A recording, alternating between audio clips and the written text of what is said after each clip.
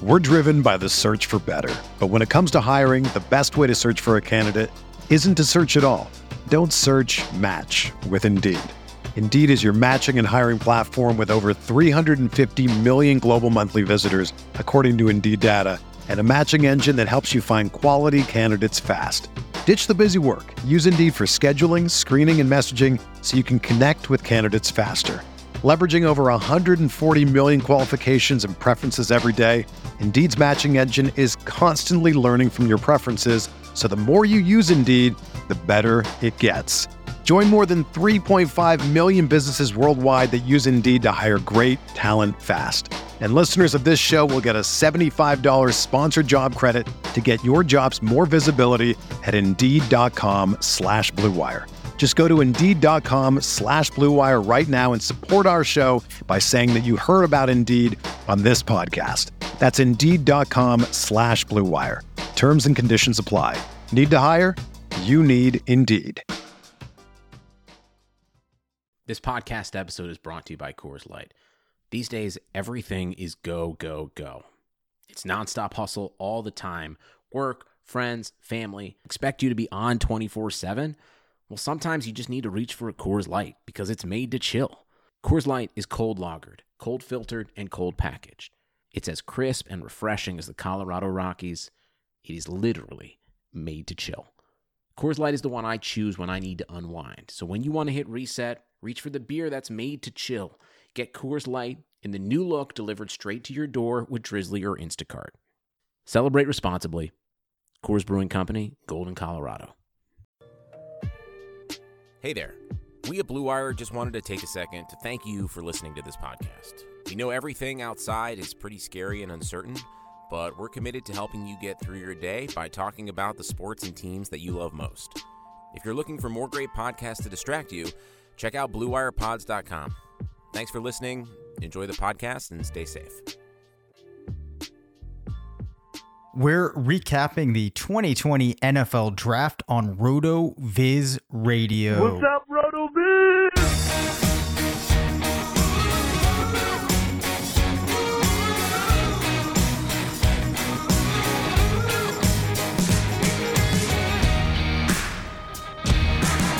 Welcome back to RotoViz Radio, brought to you by Bet Online. I'm Dave Cabin, Senior Fantasy Analyst at RotoViz, joined by the Editor-in-Chief of Fantasy Labs, part of the Action Network, Mr. Matthew Friedman. Last episode, we talked about the running backs. We're going to be talking about the really exciting wide receiver class. 6 players going in the first round. I think this was something that a lot of people expected. Were you surprised to see the way that things played out in round 1 with the wide receivers, Matt? I mean, not really. You know, we all kind of expected the top 3 to be the top 3. Maybe a little bit surprising that Jalen Reagor went to the Eagles instead of Justin Jefferson, but Reagor was in the first round conversation. Justin Jefferson going right after that to the Vikings. That makes sense. Brandon Ayuk had increasingly been mocked in the first round. Like that made sense. Like all 6 of those guys, there was no surprise out of any of them. Yep. Yeah, I think that it played out in a way that made sense. Some really interesting spots, which we will talk about. A couple reminders. First, if you listen to RotoViz Overtime with Sean Siegel and Colin Kelly, one of the absolute best fantasy football podcasts out there, then you know that they are nearing their 100th episode of the show. If you do not, then you need to start listening. And to mark the occasion, the RotoViz Radio Podcast Network is giving away 10 one-month subscriptions to rotoviz.com. If you are already a subscriber, we will add on an additional month. If not, we will get you signed up for a 1-month subscription. All you have to do is rate or review the podcast on your podcast app or retweet one of the upcoming shows from the channel's Twitter feed. More retweets equals more entries. Definitely take advantage of that.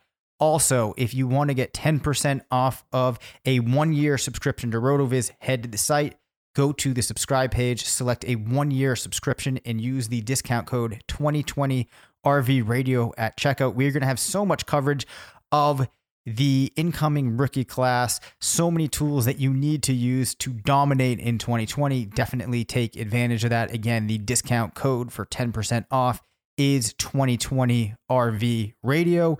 And we also want to take a minute for a word from our sponsor, Bet Online. With currently no NBA, NHL, or MLB, you might think there's nothing to bet on. Well, you'd be wrong. Our exclusive partner, BetOnline, has hundreds of event, games, and props to wager on. From their online casino to poker and blackjack, they're bringing Vegas to you. Missing the NFL? No problem. BetOnline has live daily Madden NFL 20 simulations you can bet on. You can still bet on Survivor, Big Brother, American Idol, stock prices, even the Nathan's Hot Dog eating contest. All open 24 hours a day and all online. Use the promo code BLUEWIRE to join today and receive your welcome bonus. BetOnline, your online wagering solution. So, the Las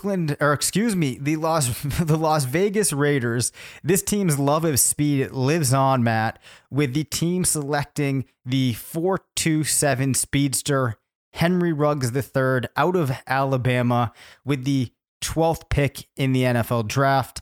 How do you feel about this fit? And did this move the needle for you on Ruggs?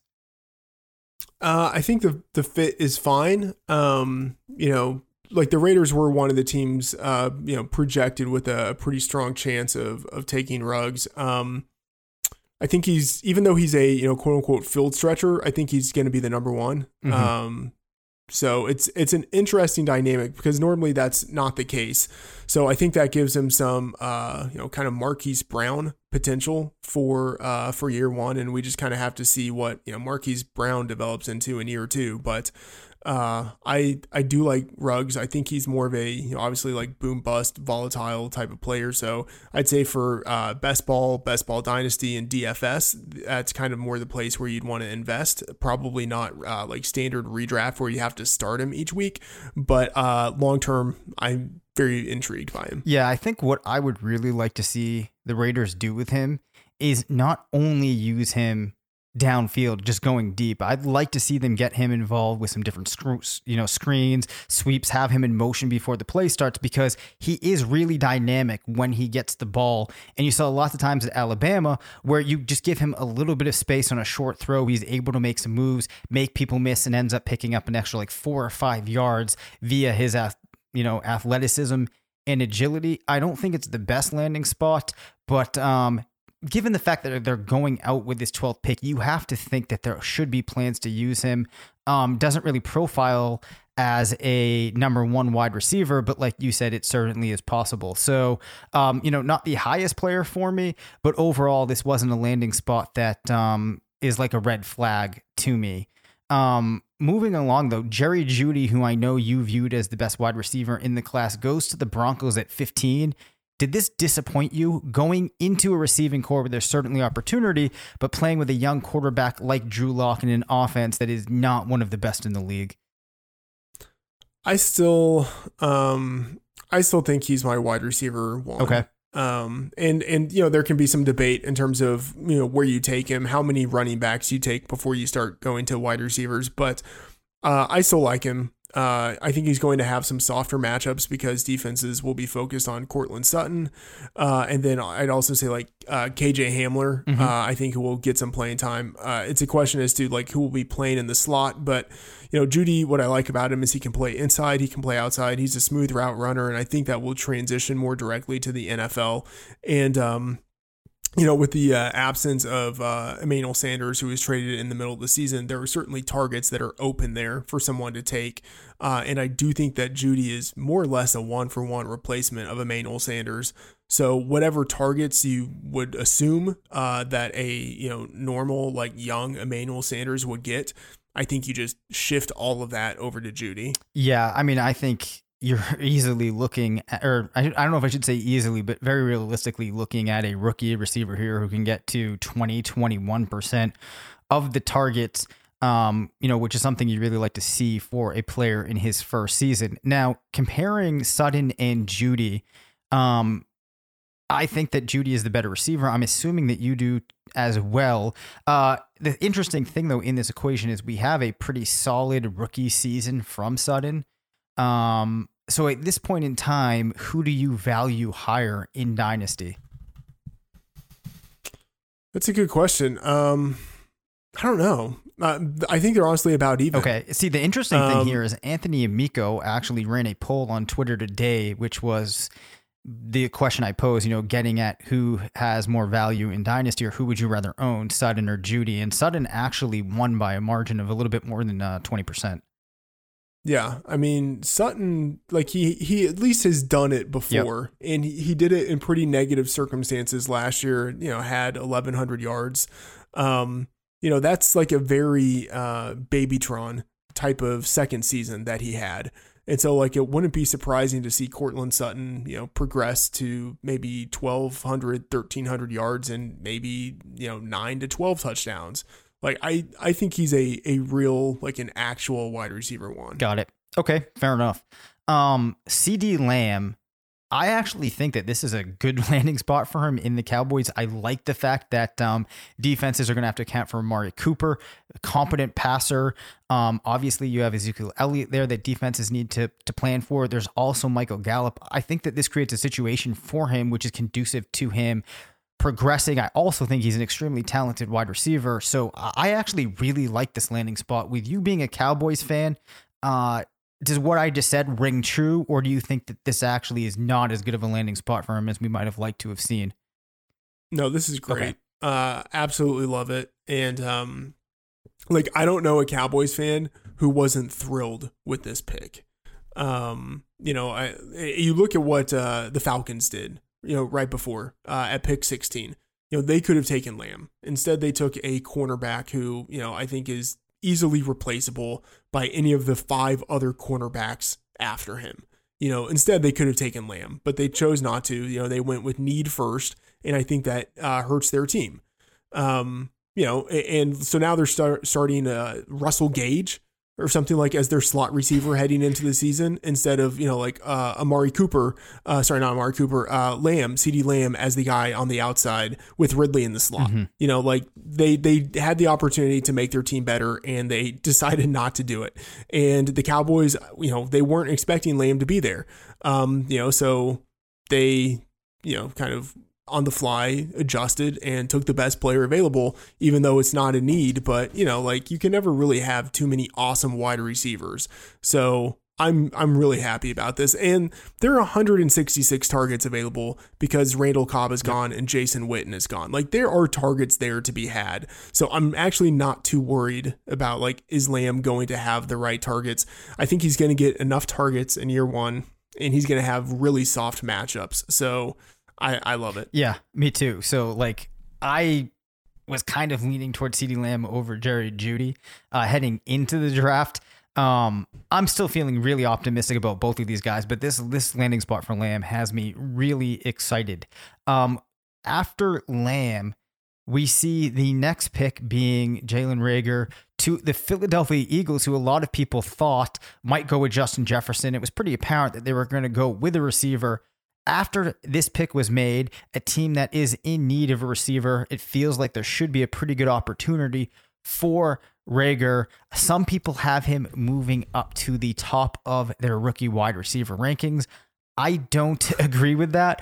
I will admit, though, it is a good landing spot. How successful can he be in Philadelphia? I don't know. I'm probably too low on him, but I know it's funny. The guy I was comping him to before the draft was Jeremy Maclin. And I said, with less production and draft capital. And actually, he ends up having almost exactly the same draft capital. But, super productive at a young age. So that's good. He's athletic enough. I don't think he's quite the athlete that people think he is, but he's athletic enough. And I don't know. I'm trying to place in context the fact that he was just horribly unproductive as a junior. A lot of that had to do with the offense, with the quarterback play, and maybe it doesn't matter, especially because he broke out at such a young age and he is still young. So I do think he belongs in the first round, but I'm not I'm not going to put him above a lot of the other wide receivers. Yeah, I think what it came down to for me was, like this is a landing spot that is good. It seems like he can make an immediate impact, but how much better of a landing spot is this than, for example, Lamb's? And if you just go with the profile of these two players, I just don't see much of a compelling reason that you would move Reagor ahead of Lamb. And, this is a talented class. There's other wide receivers that have gone to teams that have a need. So that just to me is not an avenue that I want to go down. But let's compare him to Justin Jefferson, who goes at pick 22 to the Minnesota Vikings, a team looking to replace the vacated production and targets of Diggs, who is now in Buffalo.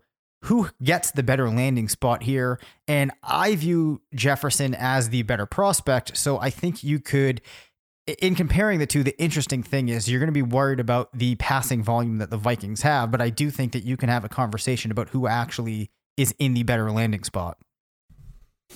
I don't know. I think it's probably Justin Jefferson. I think he has a very clear built-in role right away. He's a one-for-one replacement of Stefon Diggs. They're actually pretty similar athletically. And I think even stylistically in terms of how they play, they both can play inside and outside. The question is, how many targets is that job actually going to be worth? Diggs had only 94 last year. I imagine that Jefferson will approach that and maybe even surpass that. Like, just that offense might throw the ball more in general this year than it did last year. I think, we have Adam Thielen entering his age 30 season. I think within a year or two, it's going to be a situation where Jefferson is, I think at worst, like a Stefon Diggs type co-number one with Adam Thielen. So I can see really clearly like the path to opportunity. Yeah, I mean, I liked this spot for him. I feel good about Jefferson. So, I mean, I'd be pretty excited to be able to get my hands on Jefferson. And I think that I do slate him in above Jalen Reagor. Continuing on in the first round, after Justin Jefferson, we see Brandon Ayuk to the San Francisco 49ers at pick 25. I was never as high on him as a lot of people were. San Francisco, they do have some talented wide receivers there, some young wide receivers. They also have George Kittle. As far as a landing spot goes, did you view this as a bad place to land for Ayuk? Yeah, I actually don't think it's that bad. I think he fits well with the type of offense that they run. He's like a good after the catch receiver. I think he's going to have opportunities. The 49ers needed a wide receiver after Emmanuel Sanders left. So I think he slots in really well there. And, I just like his all around skill set. So kind of regardless of situation, he's someone I wouldn't mind being invested in. And I don't think the landing spot is actually that bad. Got it. In comparison to George Kittle and Deebo Samuel, and I know that we've seen these guys in the NFL and we have not seen the incoming rookie. Do you think that there's a possibility that they are both better than him, or is he, am I not viewing him as a strong enough prospect? Because I think that it's highly possible, Deebo Samuel is better. Yeah, I mean, I think that's very possible. I think they're basically going to be like co-number ones. Yep. I think I feel like he is just by his style of play more of an ensemble contributor than a true number one. And he's, going to a team where that's going to be his role. But I think he has, the upside for, a string of 1,000-yard seasons. He feels very Michael Gallup-esque to me. I think that's fine near the end of round one. Okay. All right. So, and then I do want to pop back here and talk about, did we get through all the round one guys? Yeah, we did. Quickly, I just want to get, what was your thoughts when Jordan Love went to the Packers and not a wide receiver? Horrible decision. And I'm going to enjoy watching that world burn. Yes. I mean, absolutely perplexing.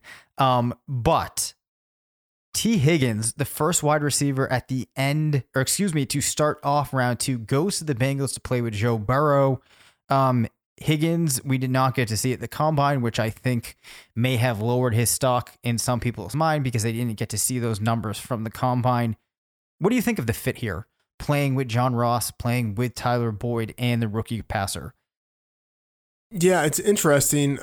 We have to see just how that rookie year workload shakes out. I'm assuming that AJ Green is going to play, but he hasn't signed his franchise tag yet, so we can't know for sure.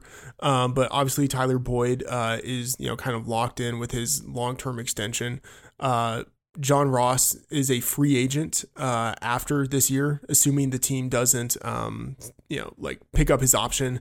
Auden Tate is a free agent, restricted free agent after this year. So it's kind of hard to know where Higgins slots in for year one, but I think he's the number one receiver in year two.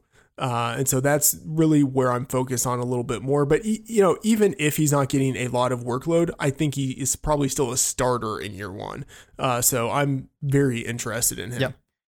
After Higgins, we see at pick 34, the Colts going with Michael Pittman out of USC, an older prospect, but one that we both felt pretty strongly about.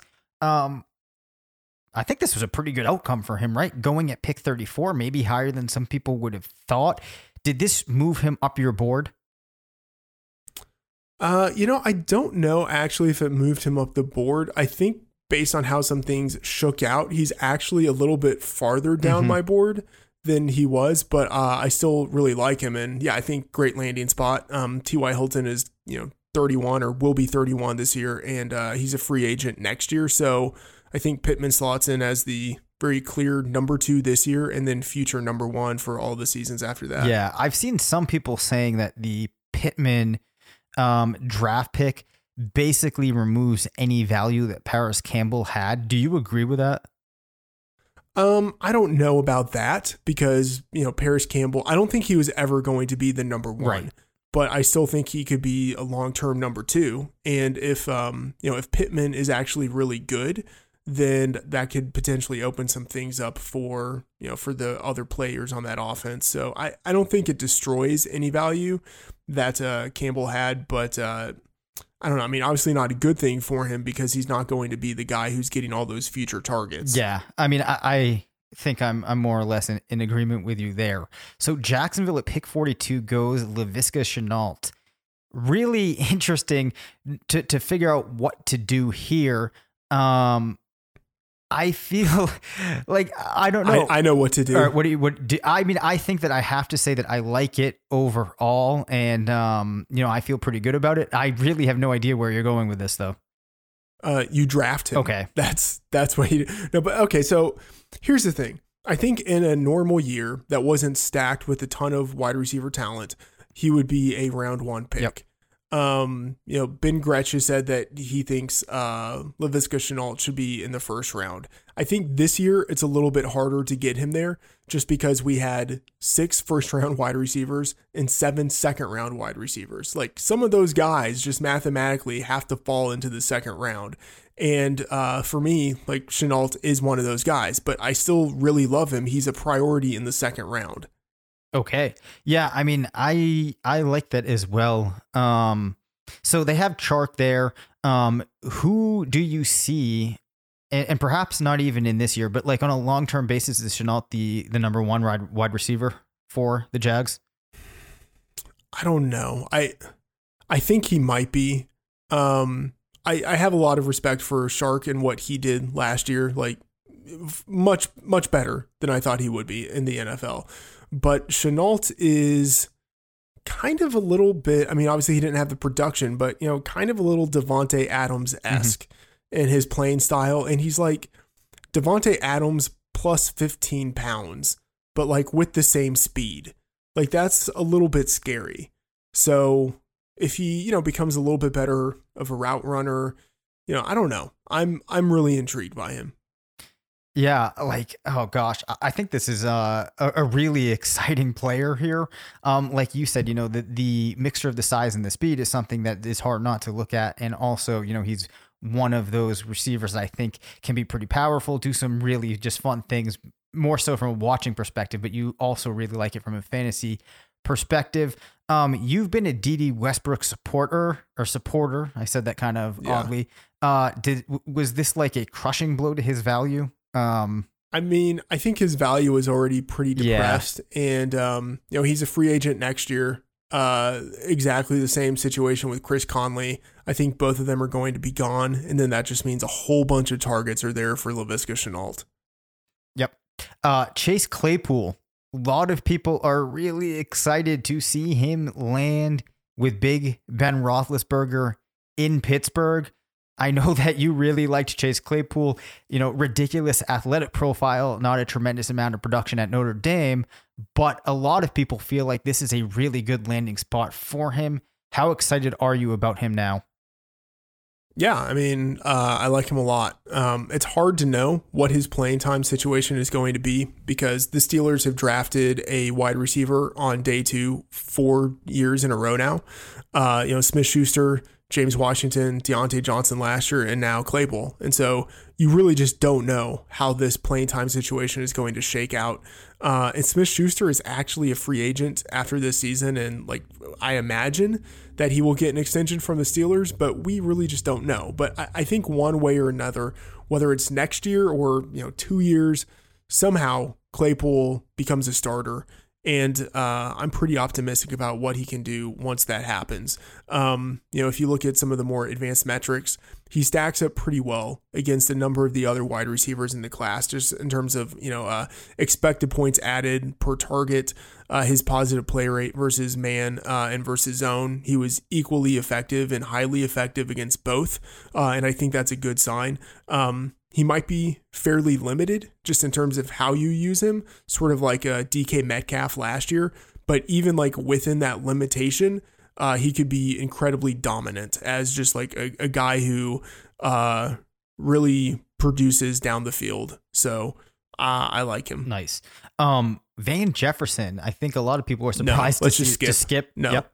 Yes. Okay. And then Denzel Mims, I think, was the only other receiver taken in round 2. Goes to the Jets.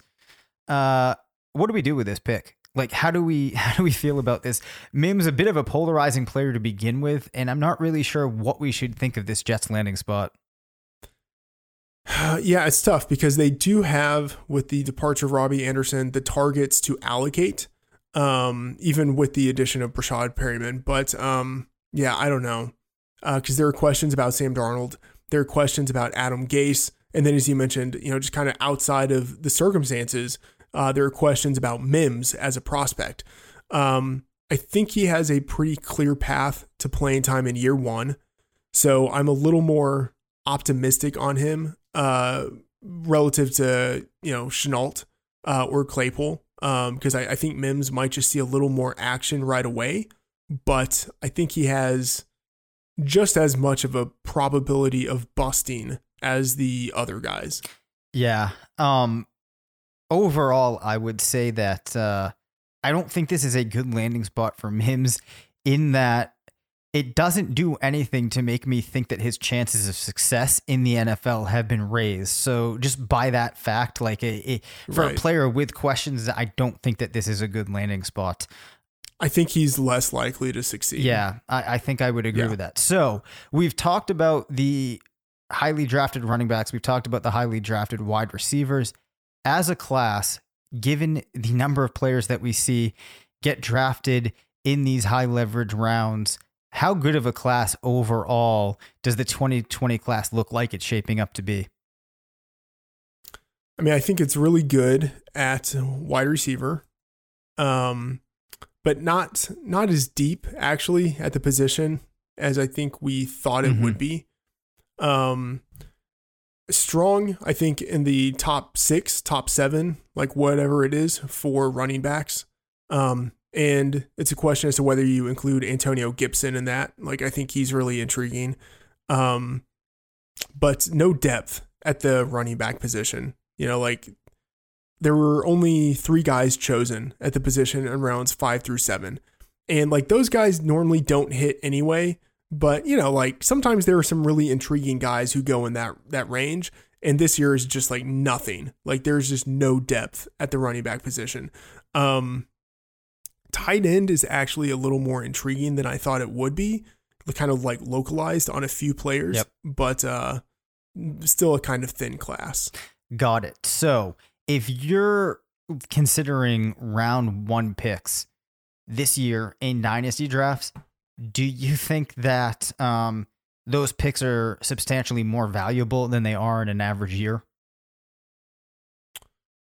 Yeah, probably. I think the running backs at the top. So I think you do go with running backs near the top, because if you don't, you're not going to be able to get running backs later on. So I think you go with running backs near the top. I think they're about as good as the running backs you'd see in any other year.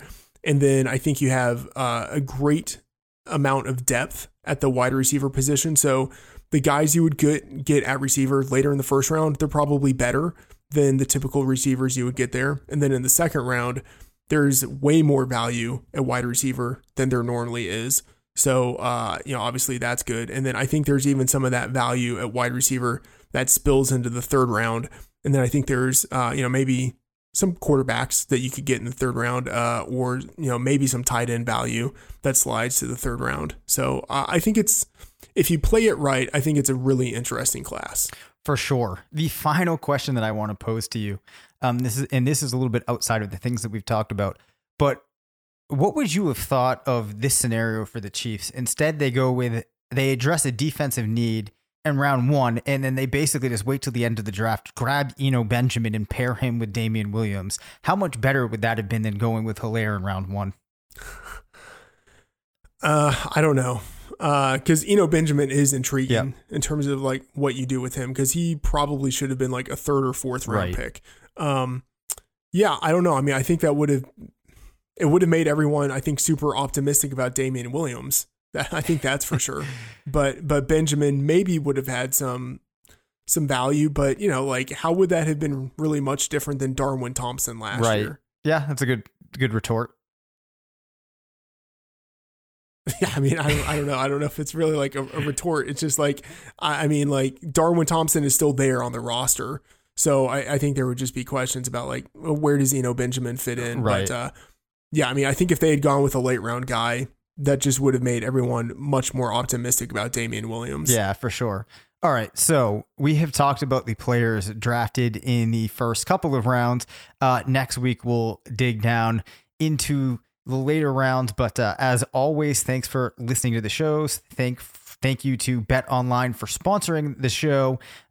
We will see you next week. Please rate, review, and subscribe. You can reach us at rotovizradio@gmail.com. Follow us on Twitter at DaveCabinFF and at MattFTheOracle. Again, go ahead and give us those reviews.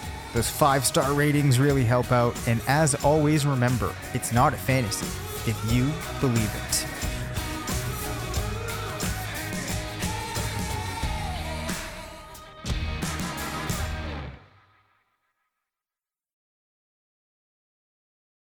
Sugar Ray Leonard, Roberto Duran, Marvelous Marvin Hagler, and Thomas Hearns. Legends, whose four-way rivalry defined one of the greatest eras in boxing history. Relive their decade of dominance in the new Showtime sports documentary, The Kings, a 4-part series premiering Sunday, June 6th, only on Showtime. Everyone is talking about magnesium. It's all you hear about. But why? What do we know about magnesium? Well, magnesium is the #1 mineral that 75% of Americans are deficient in. If you are a woman over 35, magnesium will help you rediscover balance, energy, and vitality. Magnesium supports more than 300 enzymatic reactions in your body, including those involved in hormonal balance. From functional medicine doctors to mental well-being and female hormone experts, we all know that magnesium is the one mineral to improve all aspects of well-being and health. But which one? Magnesium Breakthrough from Bioptimizers, the trusted choice recommended by leading experts with 7 best-absorbed forms of magnesium to ensure your body receives the support it needs for overall well-being. Go to bioptimizers.com/balance today and use code BALANCE10 for 10% off. Support your journey to wellness at bioptimizers.com/balance. Magnesium Breakthrough from Bioptimizers, your foundation to optimal health and vitality.